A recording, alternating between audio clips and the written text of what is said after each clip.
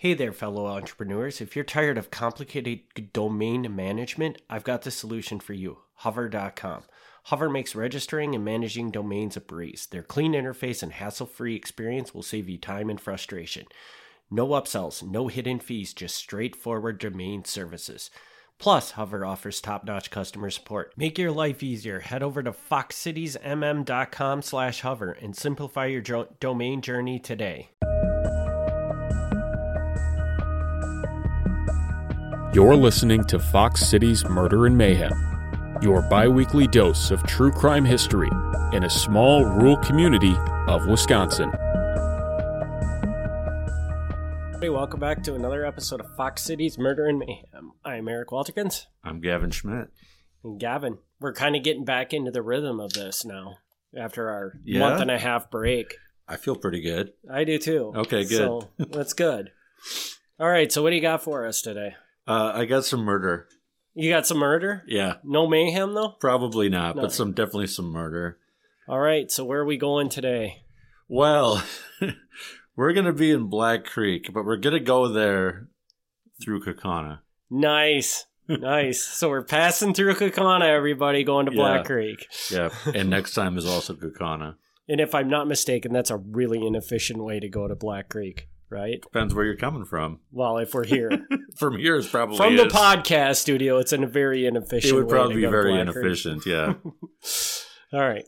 Okay, so we're starting out with a lady named Florence Rosenthal. And actually, even before I get there, I gotta throw something out there. This episode was primarily written by my sister, so I want to give credit before I start. I did go through and I modified some things, so it's more like how I talk and stuff. But she did do the original notes, so gotta give credit there that I did not do the groundwork on this one. Is that because this was a murder that she turned you onto? No, I was already aware of it. And in fact, I even had the newspaper articles pulled and ready to go. But for whatever reason, she tried her hand at writing one, and she probably did a better job than I would have done. So these notes are primarily hers. There are, like I said, there's some modifications and whatever. But again, got to give some credit. So people don't think that should have had her on the podcast, right? Too, but I mean, I don't want to be accused of plagiarizing or something because I didn't actually write most of this. So all right, well, let's go to Black Creek. Okay, Florence Rosenthal was born in 1935 in Kaukauna to Edwin and Cecilia Rosenthal. Even though she was born in Kaukauna, she graduated from Wrightstown High School. It's a little bit outside there. She was employed later, not when she was born, of course. She was employed at Appleton Juvenile Furniture Company. And when she turned 20, she married Marvin Kilsdonk at Holy Cross Catholic Church in Kaukauna. So back to Kaukauna. Okay, so now we gotta take a few steps back. She got hired by who? It doesn't matter. She worked at a furniture company. But it was called Appleton Juvenile? Yeah. I know, it's a terrible name. It's a weird name. It's a weird name, but that is what it's named. Okay. Okay, so they got married at Holy Cross Catholic Church in Kaukauna. Now, you're from Kaukauna. I am. So tell me, where did they have their wedding reception? Venables. They had at Venables. Yes, they did. They had, see? I wondered, does everybody in Kaukauna still have their reception at Venables, or is that just our generational thing? But this is in the 1950s. I mean, so that's like wow. 50 years at least, people having wedding receptions at Venables. But yeah, I've been to so many there. Anyway, so they had their honeymoon in Niagara Falls, like you do. So Marvin was originally from Little Chute, and he was employed at a dairy in Menasha. Okay. So we got this. These are our two primary people. We got this now? Yep. Okay. They move out to Black Creek onto farm property, 189 acres. That is a massive amount of land, huh? That is a massive amount of land. Marvin had actually farmed in the past growing up with his brother, but he switched to the dairy business and really, kind of grown out of the farming, even though he had a massive farm. And, things were all fine and good. But then bad things happened. Always bad things happen. Bad things happened. One of these episodes, we're going to have a good thing happen. Yeah.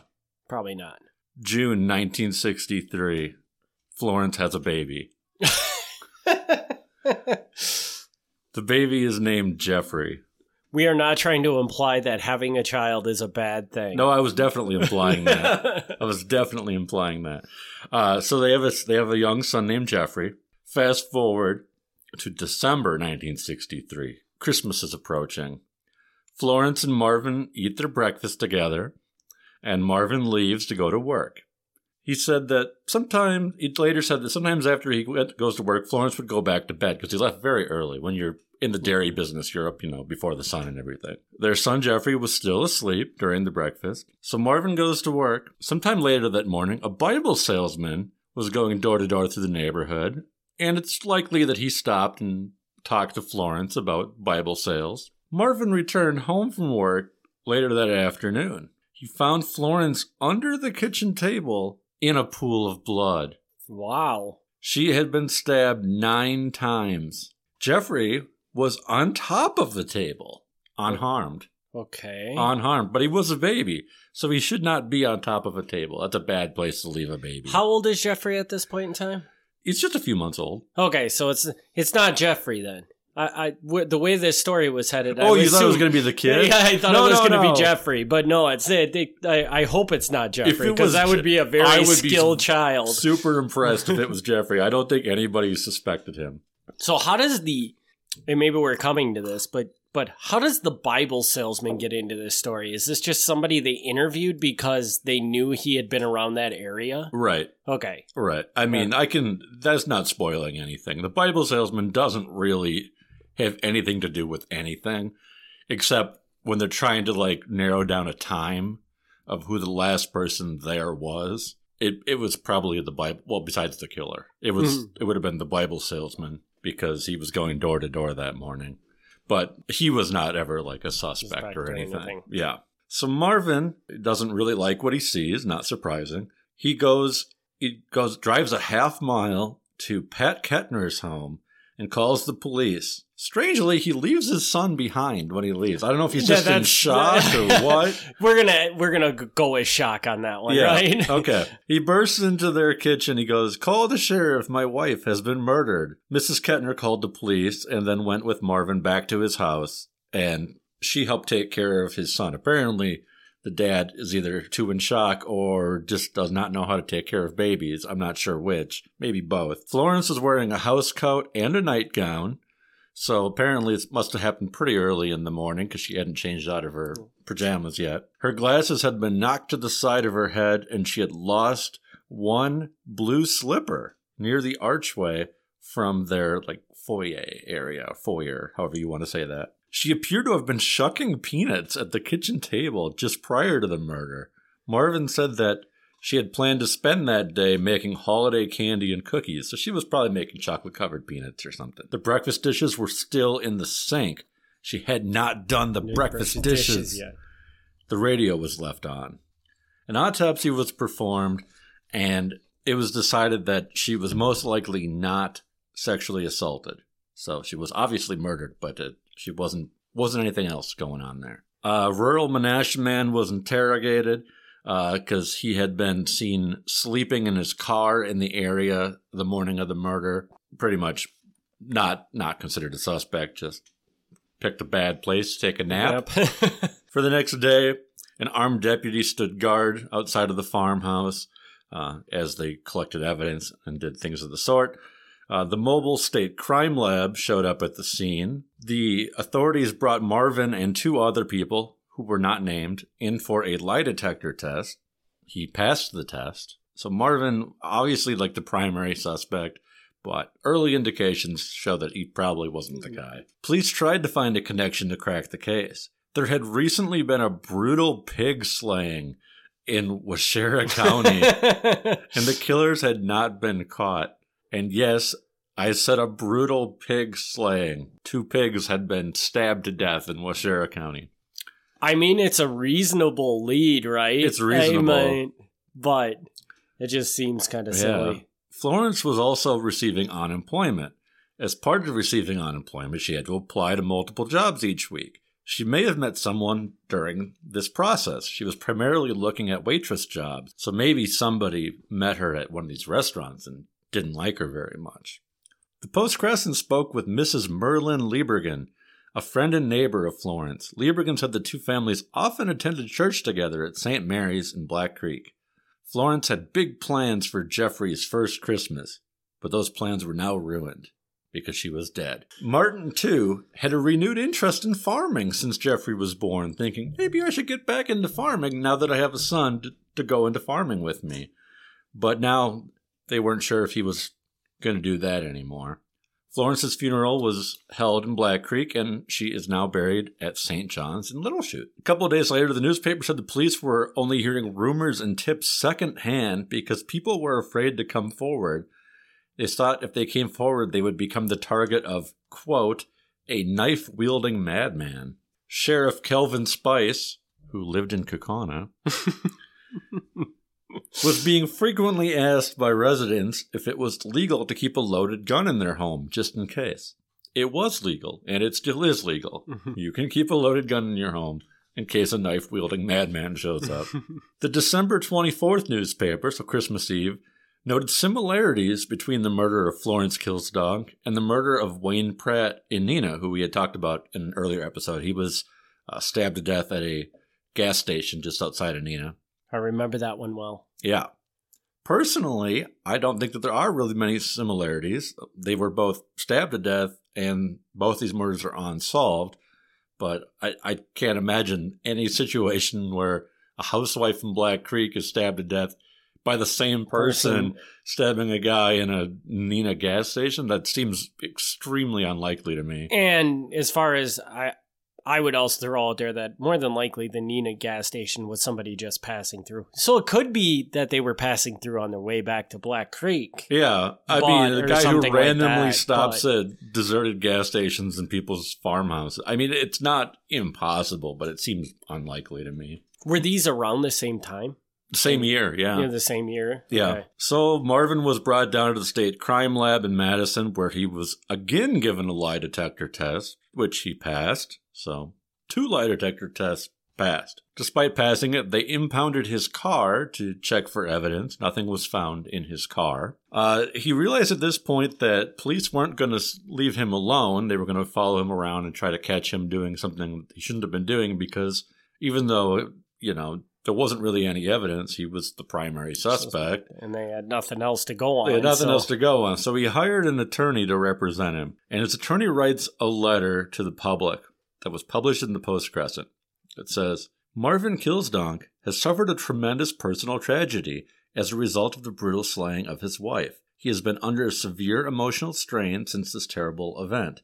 He has cooperated fully and assisted the investigating authorities to the best of his ability in attempting to solve this crime. He has voluntarily submitted to 2 lie detector tests and to numerous interrogations by the sheriff's office. In spite of this cooperation, and even though they have taken possession of his home and automobile, they have not brought forth one piece of substantial evidence tending to link him in any way to the crime. So, just trying to get the PR out there, being like, this guy didn't do anything. Like, stop making him look like the bad guy here. Do you know, did this cause the police to back off at least a little bit? Probably. Strangely enough, a few months after the murder, a stainless steel steak knife was found inside the lining of a bedroom chair inside of the Kilsdonk home. Marvin was no longer living there. He moved out. He didn't want to live in that house anymore. So he was renting it out to other people who apparently were okay with living in a murder house. And they found it, and they thought this was very strange that they found a knife inside of a chair. So they turned it in. It was noted that the blade was slightly bent, and there were stains near the handle. It was found by the tenant when she was looking for lost coins that she had dropped behind the cushion. Of course, she didn't find the coins. She found the knife. The knife was turned over to the sheriff's office, and they sent it to the state crime lab. The chair was also taken and examined, because you got to be thorough. Yeah.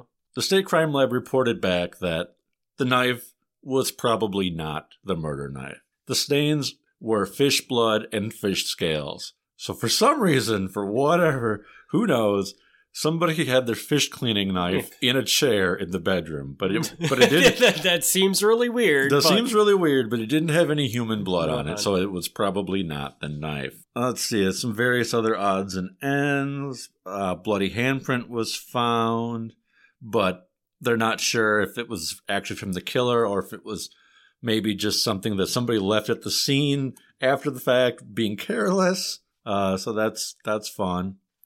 There was money in the house, but it wasn't taken. So if it was a robbery, they weren't very thorough about it.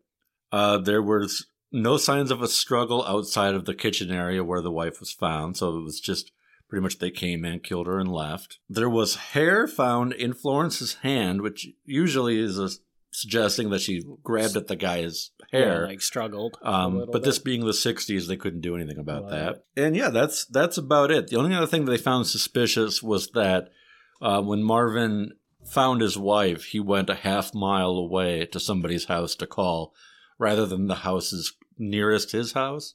But he explained that was the person who he knew, so he went there. And I find that plausible. Yeah, I mean, and I would think that the first thing you're going to do is you're not going to go knocking on random neighbors that you don't know's door. You're going to go to somebody you trust and, like, you know, right, have a relationship with and be like, dude, you know. Yeah, because they were relatively, I mean, this is back in the day when neighbors knew each other, so he probably knew his neighbors, but he was still relatively new to the area. So, yeah, it doesn't surprise me that he would go to somebody who he knew well rather than just any old neighbor. Leaving the kid in the house was a little weird. That's a little weird. But I guess at the same time, you're really in a panic. Hopefully he took the kid off the table at least. What we know about this murder, it suggests that this happened really early in the morning. And he's coming home probably in the evening, I'm guessing? Well, mid-afternoon, because he works so early, he's done by mid-afternoon. So he's probably coming home at 2 o'clock. But literally, that kid sat on the kitchen table for, 8-9 hours, probably? Which is just crazy to think. I mean, that's possible. Now, the time of death... we actually have that information. The time of death was put between 7 and 8 a.m. So yeah, it'd be like 6 or 7 hours of that kid laying there. That's crazy. And this murder to me is just like, there's so many weird things about it. Yeah. First of all, it doesn't appear like it was robbery intended at all. I don't think so. Now, you know murder better than I do. Oh, okay. So right. In my mind, you stab somebody 9 times. Yeah. That's usually out of anger, passion, something along those lines. There's not a normal person that stabs somebody that many times just for the sake of stabbing them that many times. Would you agree with that? Not a normal person. So there are completely insane people that will do that. Oh, well, yeah. I mean, I don't want to say that there's ever like a guarantee like, oh, this person was clearly had a personal connection and they were angry. Like, I agree with you. That's what it would suggest to me. Mm-hmm. But I mean, this could just be an absolute crazy person. Yeah. I don't know. There's not enough here to even guess at who it is because, yeah, robbery doesn't seem to be the motive. If there's nothing taken, I don't know what kind of like jealousy motive there would be. I mean, these people were married almost right out of high school, so it's not like she's got angry ex-boyfriends or anything. Something like that. Yeah, so I don't know who they would even think would do this. And on top of that, it's out in the middle of the country, so it's not like somebody's just going to stumble upon this house, walk in and be like, I'm going to chop somebody up. You know what I mean? Like, this is just really weird. And I can see why the police pushed so hard on the husband. Yeah. Because really, in my head, that's the only thing that makes sense. Right. But I'm fairly confident based on what you've said that he didn't actually do it. I don't think he did. I think being that he was at work, he probably had a pretty good alibi of not being home. Yeah. You know? Yeah. He had a pretty good alibi of not being at home and now granted there's some wiggle room there because he was a dairy driver. So it's not like he was working in a factory next to like 20 other guys. People, so he could have theoretically swung by. Yeah. But even still... But it's so out of the way. Like, it would be really unlikely. Yeah, because didn't you say he worked in Menasha? He worked in Menasha. Yeah, so... And, I mean, I assume for people listening, you know, if you're listening to Fox Cities Murder and Mayhem, I assume you're familiar with the Fox Cities. But if you're not, Black Creek is like 20 minutes, 15 maybe, north of Appleton, and Menasha's like south of Appleton. I mean, it's you're not probably that far away, but it's far enough that it's... But you're looking at like a 30-minute drive probably, one way. One way, yeah. To get from work. I mean, depending on where work is. I imagine someone's going to notice if you haven't made any deliveries in an hour, someone's probably going to notice that. And even if he was out doing deliveries and he stopped and did this, yeah, in theory, he'd have to park a milk truck in front of the house. You have to park a milk truck in front of the house. You'd probably have blood on him for the rest of the day. I mean... Yeah, I agree that, I mean, given what they had at the time, like, they didn't have DNA. They didn't have that kind of technology to work with. I mean, you got to do what you got to do, and the most likely suspect is always the husband. So I get that. But this guy seems pretty in the clear to me. Yeah. And this is almost like one of the scarier stories that you've told, because it's so like... It's absolutely scary. Because it's just like, there's no... I mean, I can understand why it's unsolved, because there's nothing there. Right. Like, I mean, where do you even start to figure out who could have done this? Right. No, it's very scary because, yeah, like I said, the people were kind of afraid to talk to the police because of the, quote, knife-wielding madman. And I think that's a funny way of phrasing it, the knife-wielding madman. But that is scary. Like, Black Creek, I don't know what the population was in the 60s. But now, nobody lives in Black Creek. Mm-hmm. So if somebody is killed apparently at random, I think I'd be scared. Yeah, and it's just unbelievable. Because it does, to me, sound like somebody personal to them killed them. And I feel like they'd probably, again, unless they're nuts, I feel like they would at least have to know whether someone's going to be home or not, that kind of a thing. Yeah. Because, I mean, just the idea of just somebody randomly stumbling upon this house, going and killing somebody. Yeah. And then the fact that they completely left the kid there unharmed and stuff like that. It's almost like there was an agenda. Yeah. And it's just really creepy. Yeah. So, but we don't know. The sheriff's department re-looked at the case in 2005. And that's all we know, is that there was a news report saying that they were going to reopen it, re-look at the case. There was never a follow-up article. So my assumption is that didn't help. Yeah, they looked at it and said, yeah, there's still nothing here. Yeah. And Marvin, the husband, he passed away in 2020, so 2 years ago. He passed away at age 85. Again, pretty sure he's not the guy, but either way, I mean, he's gone now, so... Mm-hmm. You can't even ask him any questions anymore. This is one of those things where I'd like to actually see the case file sooner or later, because I'm sure there's a couple things in there that, you know, obviously didn't make the paper. But I generally am of the impression that there wasn't much they could do. You know, you could walk around Black Creek and ask people like, hey, who's the craziest guy you know that would do this? And they'd be like, oh, yeah, you know, this guy, he would totally do it. Mm-hmm. That's like the best you could do. Right. Yeah. That's really scary. Yeah. And, well. Yeah. So, you know, for all we know, there's a guy who murdered this woman and he still lives in Black Creek today. Wow. He'd be like 80, 90 years old, but he could still be there. Yeah. That's true. And either way, even if he's not still there, he was there. Yeah. I mean, assuming he's local, there was a guy living in Black Creek for decades who had murdered somebody, and they didn't catch him. And from what we can tell, murdered somebody for really no apparent reason. Right. Yeah. Because, I mean, if there was a reason, I feel like they would have made some sort of connection. Right. To it. So, yeah, that's just terrifying. Yeah. So, like I said, I mean, sooner or later, I'll try to get the file on this, but my guess is there's not probably a lot in there. And the sad truth of the matter is files have a tendency to disappear. These days, the police are a lot better about that. So I don't want to be like crapping on the police or anything. But like a lot of times when a file is 50 or 60 years old, what happens is like some detective took it home with him one day and they forget to bring some of it back. Like that's really common. Really? Yeah.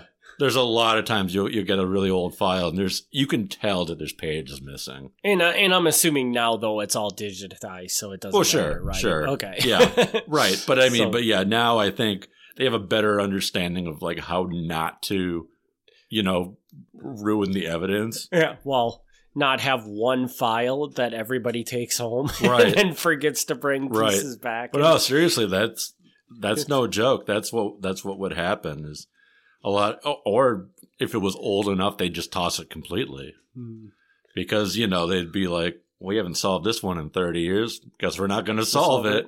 And, they don't do that anymore because now we're aware of the fact that technology always changes and something could happen.